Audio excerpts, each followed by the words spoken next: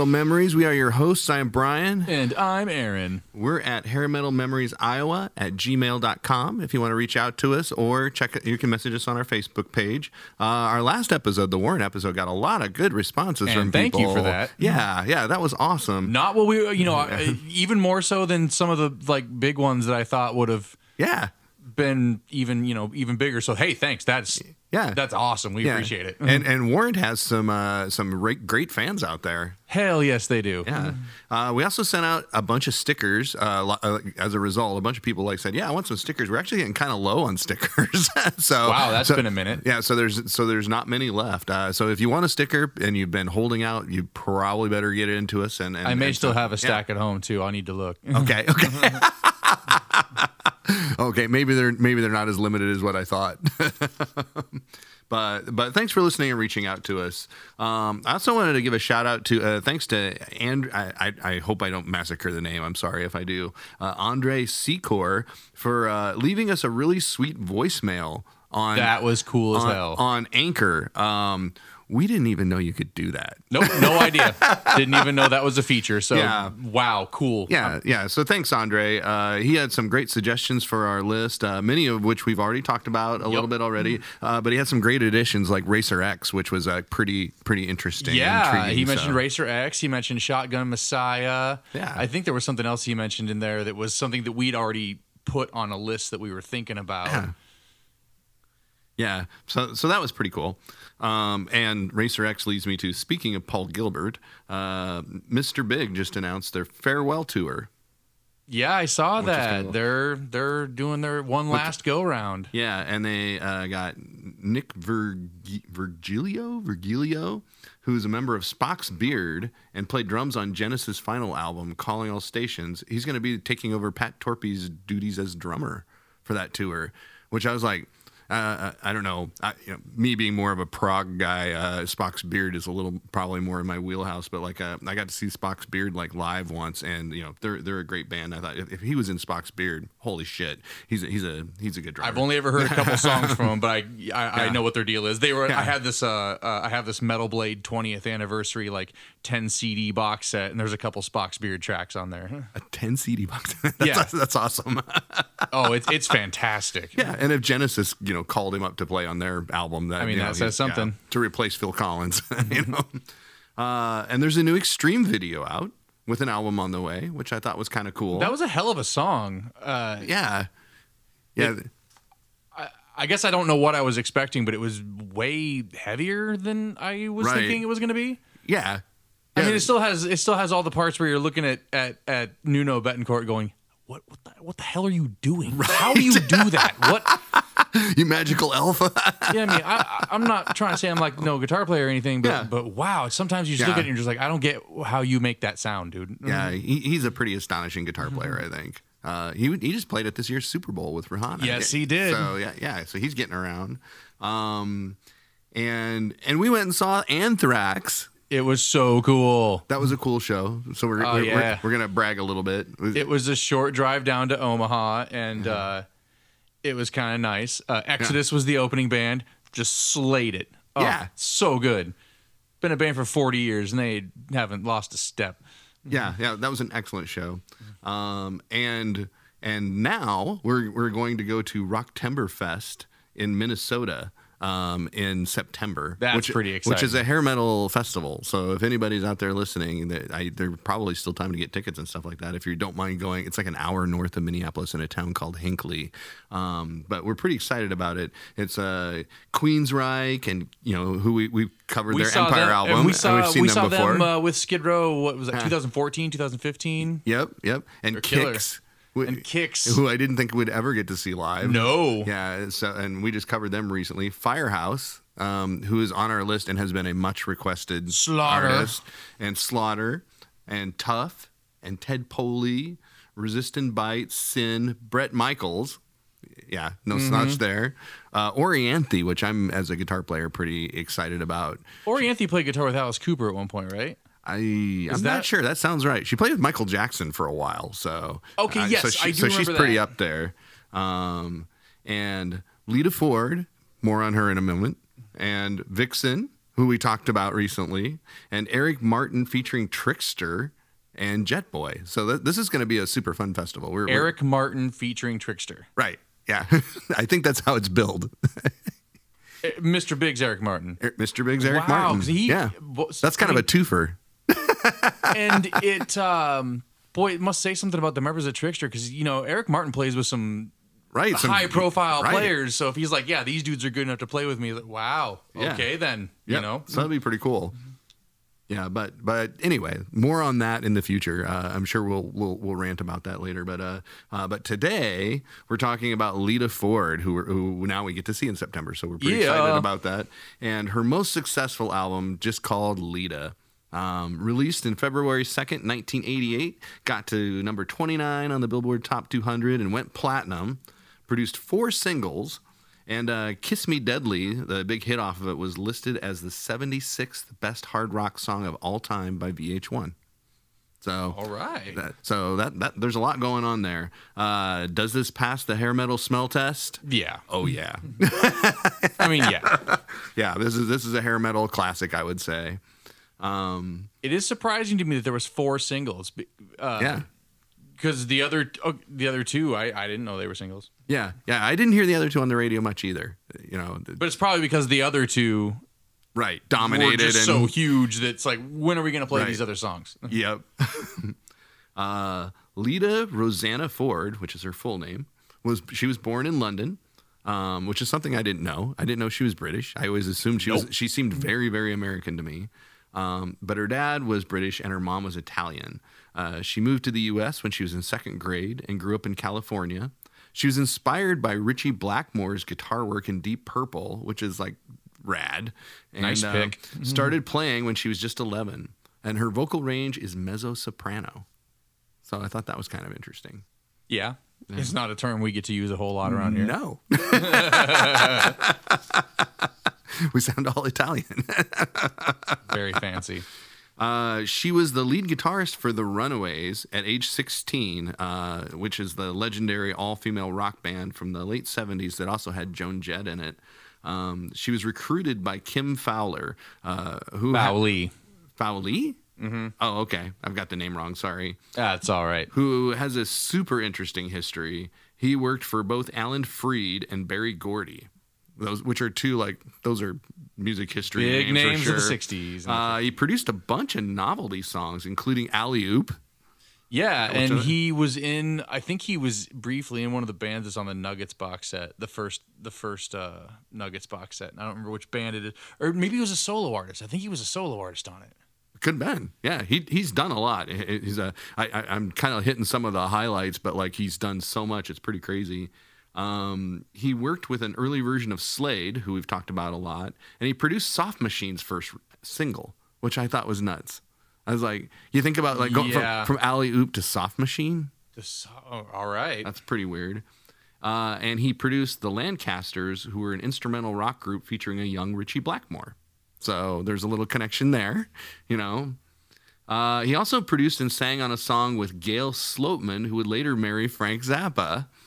I was going to say, I know that name. on a satire of Sonny and Cher. I Got You, Babe. They did a satire of I've Got You, Babe. Beautiful. He was credited for Hypophone on the Mothers of Invention's first album, Freak Out. When asked about this, Frank Zappa said, the hypophone is his mouth because all that ever comes out of it is hype. In no way does that surprise me, given my limited Kim Fowley knowledge. Yeah. And he co-wrote songs with Kiss. I mean... Yes, he did. Yeah. But anyway, he produced and co-wrote some of the Runaways stuff, but they mostly wrote their own music, actually, which is kind of cool. And they ended up severing ties with him in 1977. Yeah, there's some messed up stuff around there if you want to go dig into it. Right. Yeah, I'm sure. Cherry Bomb was recently used in the first, not recently, I guess now, in the first Guardians of the Galaxy movie. So that movie's kind of been back in public consciousness again. The Runaways toured in the U.S. in support of headliner groups such as Cheap Trick, Van Halen, Talking Heads. That seems like a weird pairing. And Tom Petty and the Heartbreakers. That seems like a less weird pairing. Yeah, yeah. That's a pretty eclectic list, though. You gotta give it up to them. And the Runaways, they did okay in the U.S., but they were huge in Japan. And so they had a pretty good career going on. But they ended up breaking up because Joan Jett wanted to take the band in more of a Ramones direction, which would have been pretty cool, honestly. And Lita Ford and the drummer wanted to keep on going in the hard rock direction they'd already been doing. So there was a little bit of tension there. It's like, hey, what we got's working. Why mess with it? And, versus let's be more like the Ramones, which, boy, I'd have a hard, that'd be a hard decision. I mean, yeah. Yeah. It's tough. I would pick the Ramones. Right. But that's just me. Because there's a joy to banging out those just perfect and simple songs. Right. But anyway. So Lita Ford started her solo career. She signed with Mercury Records. She released a couple of albums that did okay, but nothing too big. I was looking over those and I realized I don't know a single song on either of them. Yeah, I didn't either. Never. Yeah. I don't know how those just sank that thoroughly, other than maybe being just ahead of the really big explosion of like the whole glam rock thing, but I don't know. Yeah, they're pretty highly regarded. Like they're held up as being they're pretty good records. It's just that they didn't click with the right thing or something. And Lou Reed knows all about that. Yeah. During this period, she was also briefly engaged to Tony Iommi, which I thought was kind of cool. And he produced an album for her that's never been released. No kidding. Yeah, which I would love to hear that, but apparently like their breakup didn't go well, and so we don't get to hear that. Maybe after one or both of them pass on or something like that, we'll get to hear that. Okay, well, fair enough. Yeah. Then she signed with RCA and hired Sharon Osbourne to manage her, and came up with a more pop metal sound. She got to sing a duet with Ozzy and co-wrote a song with Nikki Sixx. More on that stuff later. RCA putting out rock albums. I just know. Seems weird. Granted, they put out the the Elvis Presley self-titled album, but still like RCA in the 80s. Yeah, so weird. It is pretty weird.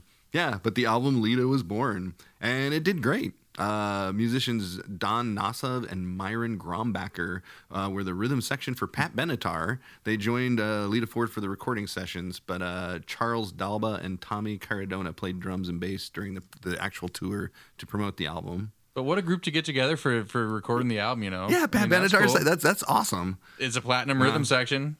That's for sure. Yeah. And speaking of platinum, it was produced by Mike Chapman. I was digging into him. It turns out I'm more familiar with him than I thought I was. Yeah. He's got quite the thing. I want to talk a little bit about Mike Chapman, just not to be confused with John Lennon's assassin, of course, but that's Mark. Yeah, I know. So it's all right. No everybody. relation. But he also produced The Sweet and Susie Quattro, which you can totally hear if Now that I'm thinking about it, I can tell that he produced a Sweet album. He was the glam guy.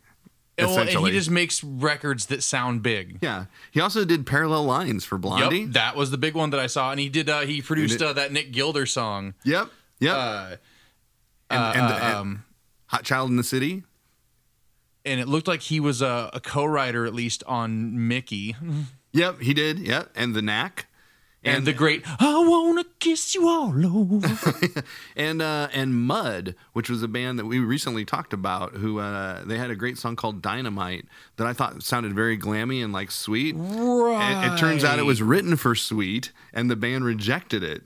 I heard it on the episode. It was on the last episode of Doom Patrol, which is a great series and is worth checking out. But like they had a moment where they played this song by Mud that totally sounds like a hair metal glam rock song, and that's why and he also wrote the song Heart and Soul that Huey Lewis had a version of. That was a big hit. Oh my gosh, I didn't see that one. So this guy's got like all sorts of crazy credits. I see some work with The Knack. Yeah, but he was apparently quite a dictator. It seems like every band that worked with him didn't seem to do it for very long without getting sick of him. So, so there's a price to be paid for that genius. But but man, the guy. Somebody by the name of Doug Feger said and quoted, "Mike Chapman is one of the bigger assholes that you'll ever meet on the planet." So wow. So there's that. Yeah. So that's like a whole thing. Yeah. But all of which to say, you put all those pieces together, so she pretty much had a dream team working for her for this record. Very. I mean, that's just like, damn. Talk about putting together like a super group. So she put it out. It did incredibly well. But her next album didn't do as good, which has become an ongoing theme, it seems like, in hair metal history. The funny thing is, that one has... it has a song I actually know on it because I think it made the radio, and there might have been a video. Well, there probably was a video, 1991. Yeah, sure. That Shot of Poison song. Yeah, I like 90% certain there was a video, and I remember hearing it on that other rock station that we used to have for a little while in the early 90s. Yeah, whose name I'm their call letters I'm completely dropping, but yeah. Yeah, but they deemed that the next one not as good because it didn't sell as well, because the record industry was apparently during that time seemingly run by accountants and salespeople. And then in the 1992 TV series Howie, starring Howie Mandel, Lita Ford was a regular guitarist for the house band, which I thought was a weird little... yeah, that's bizarre. Juxtaposition. And she did a few more things, but wasn't ultimately able to like recapture the momentum she had. So she went on a hiatus to raise her two sons. And she didn't do anything with music from 1995 to 2009.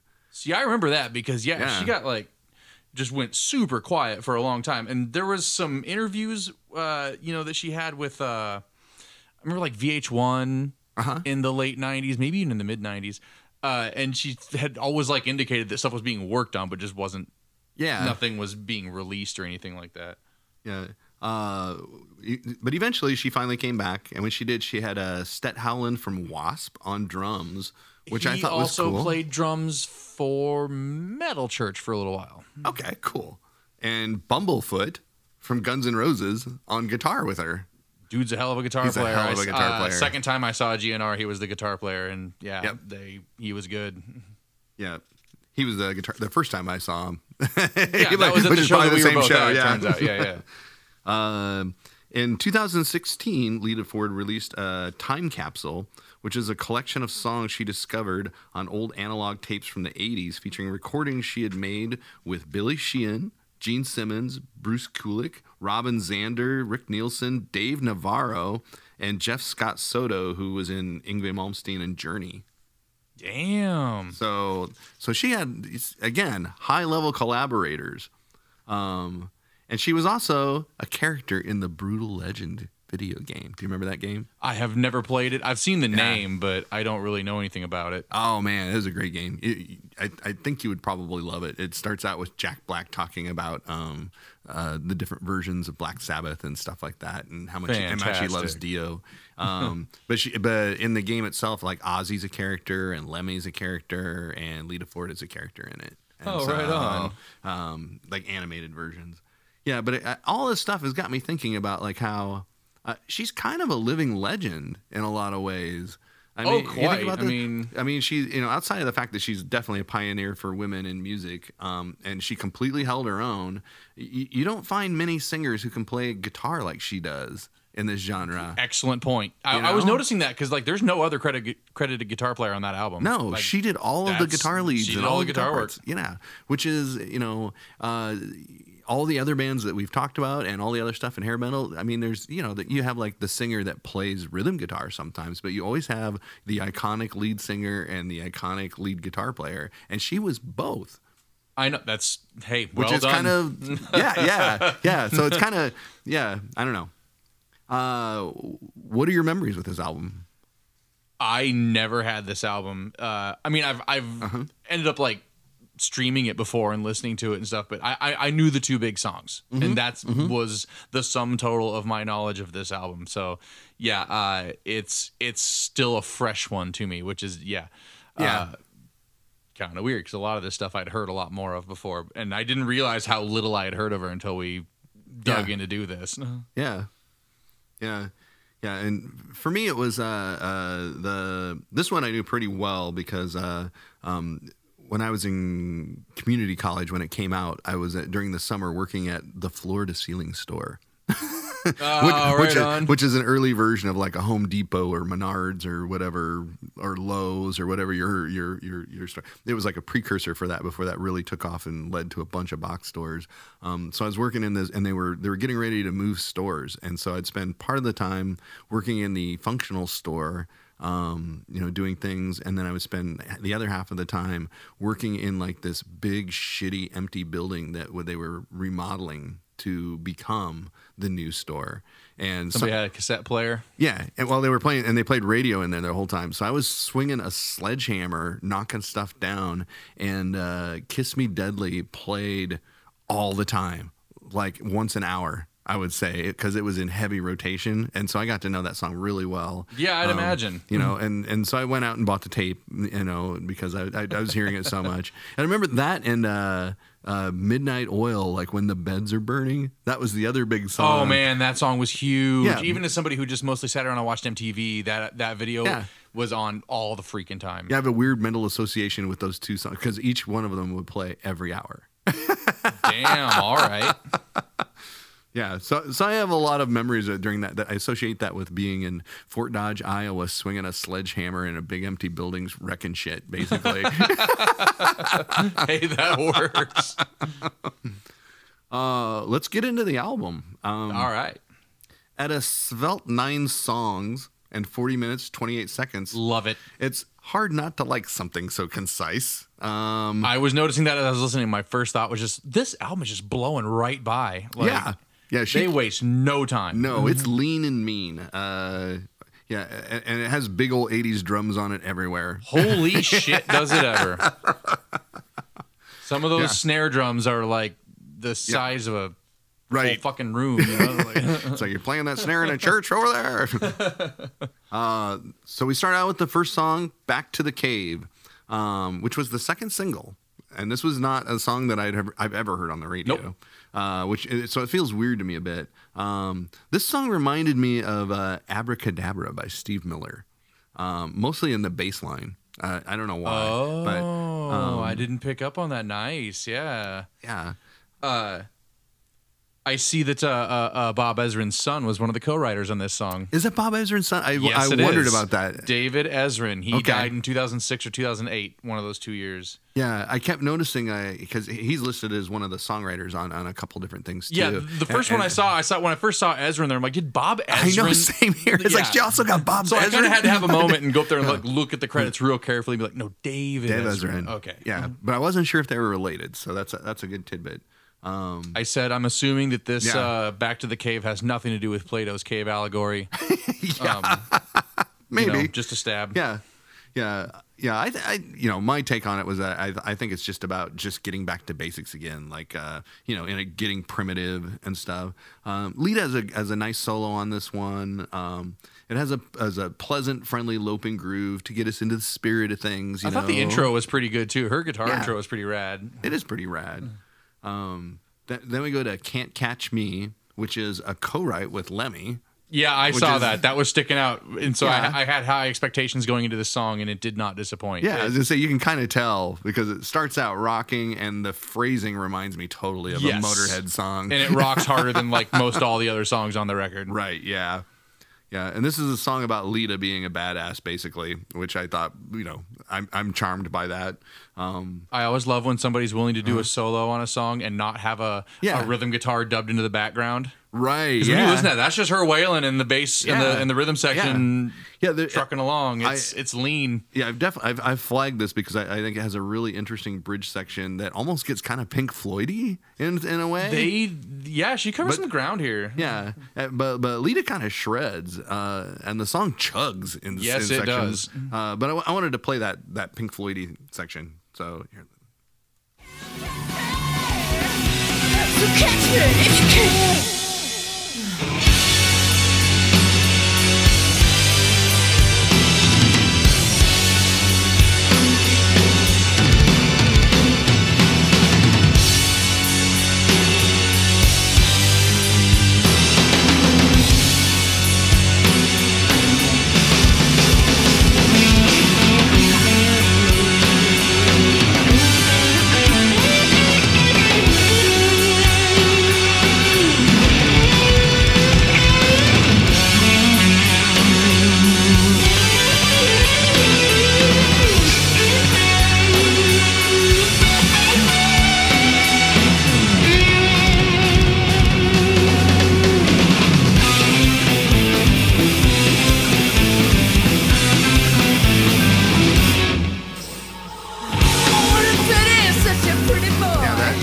opening heaviness part, I could totally imagine like Roger Waters, like, Yes, with, very much so.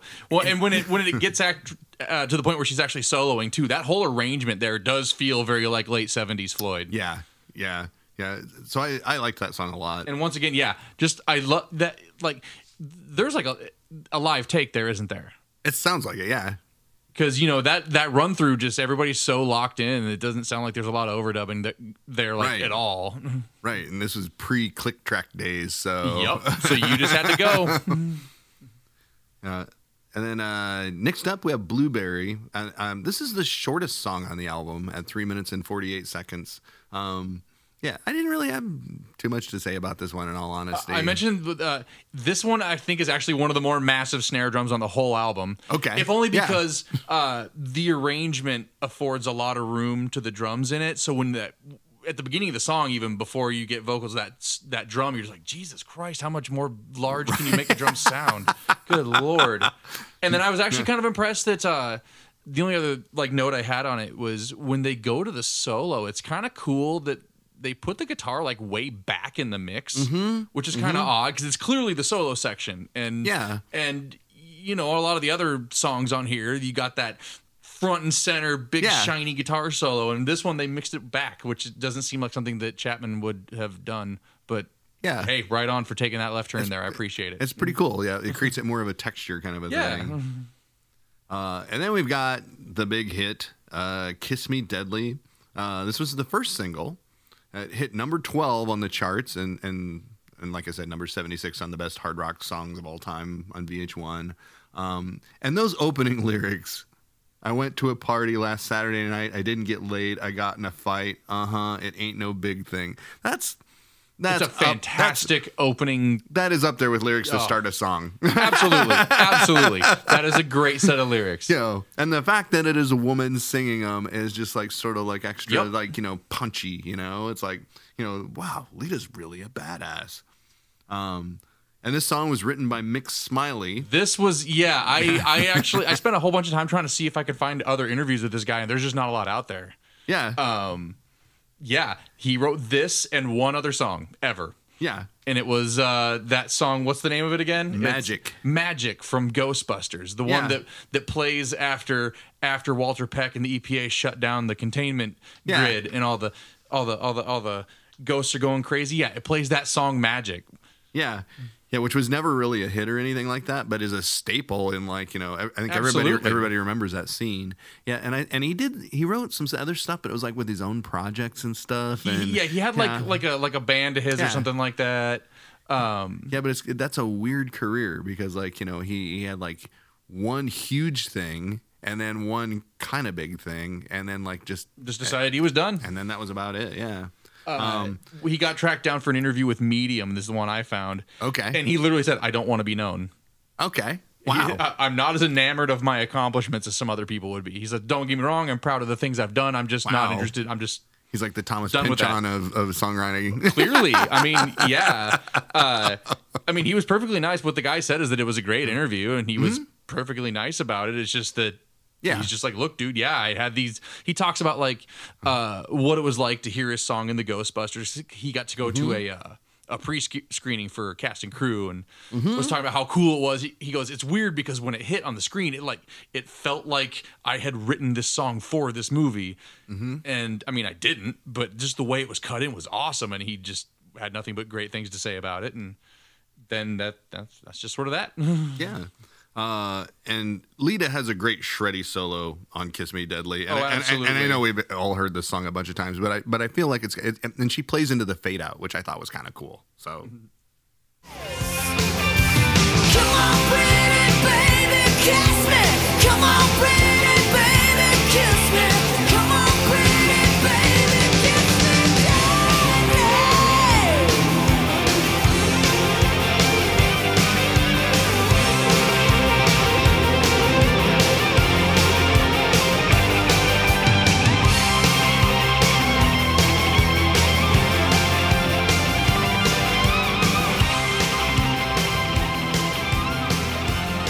go Lita. That's a great solo. Then we've got Falling In and Out of Love, which is the 4th single from the album and is the co-write with Nikki Sixx. It closes side 1. Yeah. And this is another kind of groovy rager. With Lita spitting fire in spots and soloing her ass off. There's a cool call and response section at the end. And it's not exactly a ballad. It's kind of got the ballad pace, but it's not quite exactly one. It's 100 times better than the Bon Jovi song In and Out of Love. Yeah. But that's a low bar to clear, so whatever. Yeah. Then we've got Fatal Passion. And this one has a really cool bridge section that Lita gets a little bit psychedelic on.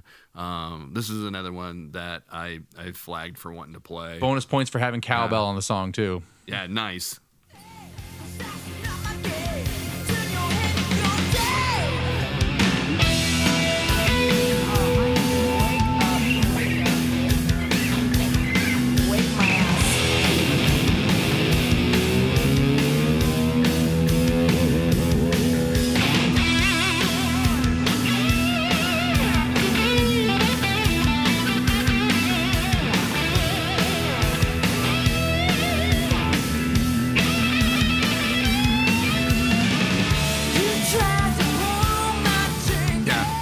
I don't know, something about that made I just really liked that section. I thought it was kind of cool for It's one of the it's another one of the things I enjoy about the vinyl era, because you can tell that song was supposed to be like the lead off song to side 2.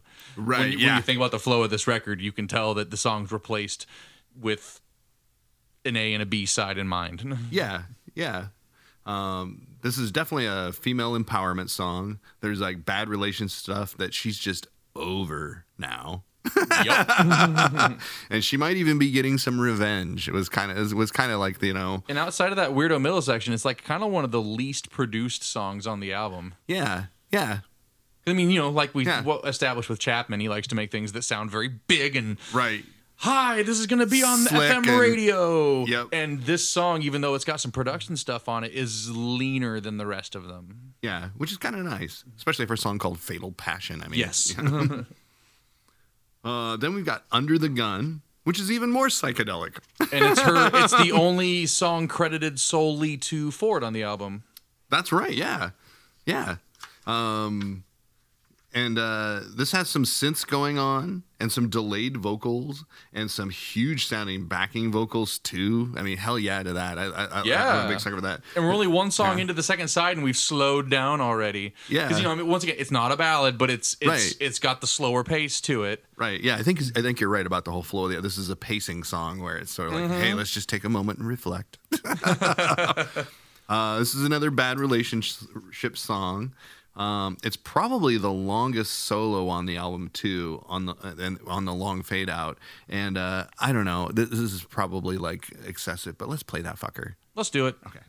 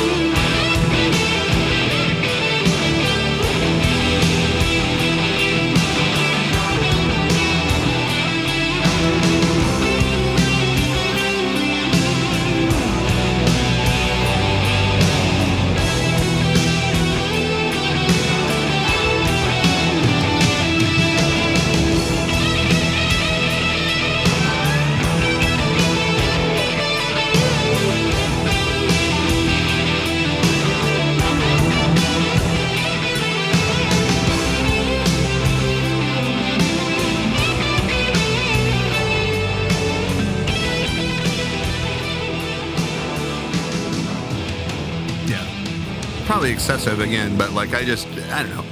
I'm still, being a guitar player, I'm a fan of the long guitar solo sometimes. So Understandable. yeah, I mean, you can't do that like every song, of course. No. Then we've got Broken Dreams, which is at 5 minutes and 12 seconds long, is the longest song on the album. And this is the one where Ezrin was listed as one of the songwriters, and that's where I had my confusion. Yeah, I could see Bob that. Ezrin, Yeah, because it does sound kind of epic. But David Ezrin, he really lays down the gauzy synths here, and I love gauzy synths. yes, and another chill song again. Yeah, it is. So like we've like Yeah. descended into this chill area for the B side after we rocked out to start it. You know. Yeah, and she uses the phrase "Boulevard of Broken Dreams." Yeah, I was having a minute with that one. too, because I was just like, wait a second, because I was trying to remember. I thought there was like a newer song with that in it. And Green Day. Yeah, because I'm not that familiar with Green Day. Yeah, but then I was like, yeah, that's right. I wonder if they knew about this. And so I dug decades before Green Day. And then I dug a little further, and there's also a song from like 1933 called "The Boulevard of Broken Dreams." Okay. So okay. it's been a thing for a long time. We're closing in on a century now. Yeah. I went down a little rabbit hole looking up that the origin of that phrase too, because it struck me as like, wait, where did this come from? As like I didn't know it was. That I had old. a minute with it. Yeah. It's worth going down a Google hole for, I guess, if you're interested. Yeah. Some more epic soloing. There's some cool chord movement stuff in this song too. My takeaway from this is probably the most musically adventurous song on the album. Oh, easily. Yeah, because it goes through a lot of movements and stuff like that. And then we close out with the other big hit, "Close My Eyes Forever," which was the third single, got to number 8 on the charts. I'm surprised it wasn't the first single, honestly. Kind of, yeah. I mean, you have Ozzy with you doing a duet. Don't you lead with that? It's kind of a tough call because, you know, after Ultimate Sin, he kind of dipped in the U.S. for a little bit. Okay. And this, I looked at the song, and the song came about by Lita Ford and Ozzy Osbourne in the studio getting drunk together and both writing the lyrics to a song. And I have to assume it's because Sharon was visiting the studio. Because my first thought was, did he record No Rest for the Wicked at the same studio that she did that Lita album? Because I was trying to work out why they would have been together. No, they were recorded at different studios. Oh, they were just hanging out. Yeah, so he was clearly just hanging out. Okay. Because this whole album, hers was recorded at Record One, I believe it's called, and his was not at Record One. So he must have been there with Sharon, just like hanging out. And okay. You mean not 1987? Ozzy was really drunk? No. Shocker. So it's just kind of interesting that it came about because it wasn't even that they had planned for a collaboration. They both just got wasted in the studio, and it happened. Yeah, which is talk about an organic process. That's fantastic. Yeah, I hadn't heard this song in a while, so I was really struck by the reverse delayed guitar stuff in the background on the intro. That was like that's a pretty good ear candy. And this is a quality ballad, I must say. Absolutely, it is. Lita and Ozzy, they really sell this song, and I started thinking about it, and this is kind of up there for me in terms of duets. I mean, this and like what, Islands in the Stream? You know? It's like, I'm trying to think of like, you know, duets that like, you know, have this kind of this level of under motherfucking pressure. Yeah, good call. That one, that probably trumps this one now that I think about it. And of course, Jagger and Bowie's Dancing in the Streets. Yeah. Well, no, I'm just kidding. That's not on the list of great duets. No, that is a duet. It is a duet, but it's definitely not a great one. Yeah. And the harmonized guitar solo in this, I'm such a sucker for. I mean, I've said that probably many times during the course of this podcast. And they watched the video for this on Beavis and Butthead. Yeah. Oh, wow. I didn't know that. That's pretty cool. There's also in 2016, Lita did a version of this. She was on tour with Hailstorm, and she did a duet with Lizzie Hale of Hailstorm. Cool. And that's on YouTube, and it's well worth checking out. We'll put it on our Facebook page after we put this up there.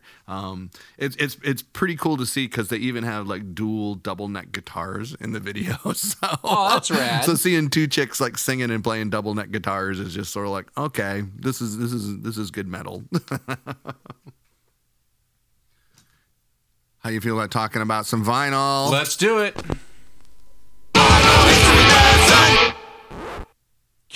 All right, so our history lesson is going to be pretty brief today. The whole thing is there are 59 editions of this album between, cassette and CD, and most of them are CDs. Okay. Well, there was the big wave of LPs in 1988 when it came out. It was released pretty much globally, everywhere, every market. Like even the Philippines has a pressing, South Korea has pressings, Argentina.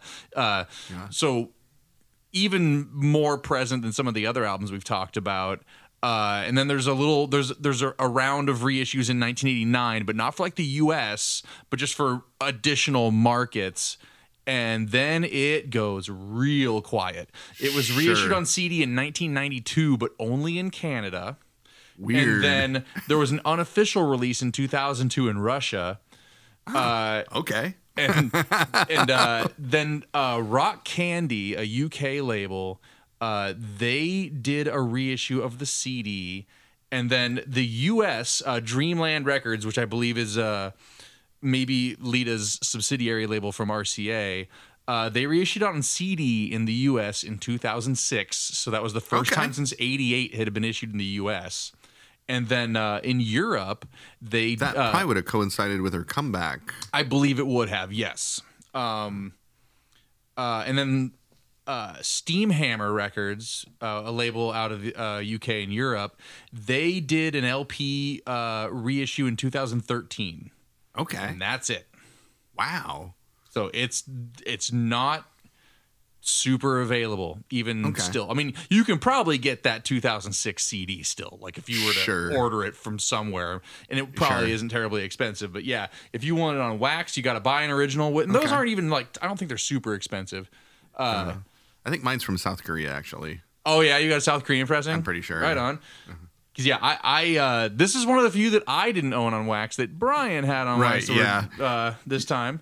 Yeah. Yeah. Yeah. Just to be clear, Aaron is definitely the more vinyl supporter of the program. It's not a point of pride. It's a point of lameness. Don't get me wrong. But yeah, so it's just not super around anymore. Oh. So maybe in a few years, we'll get some new stuff. And let's talk about some gear. Gear it. Yeah, and this is relatively short as well. I had a feeling that was going to be the case. Yeah. Lita Ford endorsed musical instrument manufacturer BC Rich. I had a feeling that was... And she exclusively used several of the brand's guitars, most notably the Warlock, but also the Mockingbirds and Monkey Trains, which is like one of my favorite names for a guitar ever. Monkey Train, that's a great name. What kind of guitar is that? It's a Monkey Train. Monkey Train. She also played some Gibson SGs, the Slammer by Hamer Explorer, which is also she has a thing for like well-named guitars. The Slammer by Hamer Explorer, I love that. And she has a Taylor GS8 acoustic guitar that she plays. Ooh. She plays the Marshall JCM 2000 DSL 100 dual super lead 2-channel 100-watt guitar amp head. Well, she doesn't like effects much. She doesn't play. She uses some, but she says in interviews that she hates them. She really wants to just plug into an amp and just play. I mean, it makes sense when you listen to a lot of her tones. I mean, there's some overdrives or distortions, but that's about it. Yeah, she does sound like she's just plugged into a Marshall most of the time. And then it's just dialed into that sweet spot. Yeah. Yeah, and it's turned up really loud in the studio and just wailing. In 2018, Lita Ford and Jim Cara started Lita Ford Guitars, creating guitars and experiences for fans and players. So I found that little tidbit. Cool. Yeah. Other than that, not much in the way of gear. I don't think she's really experimented with gear all that much. I think she found a sound that she liked probably during her Runaways days. Modified it when she went into a solo career and stuff like that, and kind of stuck with it. She's just a rocker. Yep. Found the thing she liked and stuck with it. Yeah. But, all right. Well, thank you guys for listening, and we'll chat with you next time. Catch you later, everybody.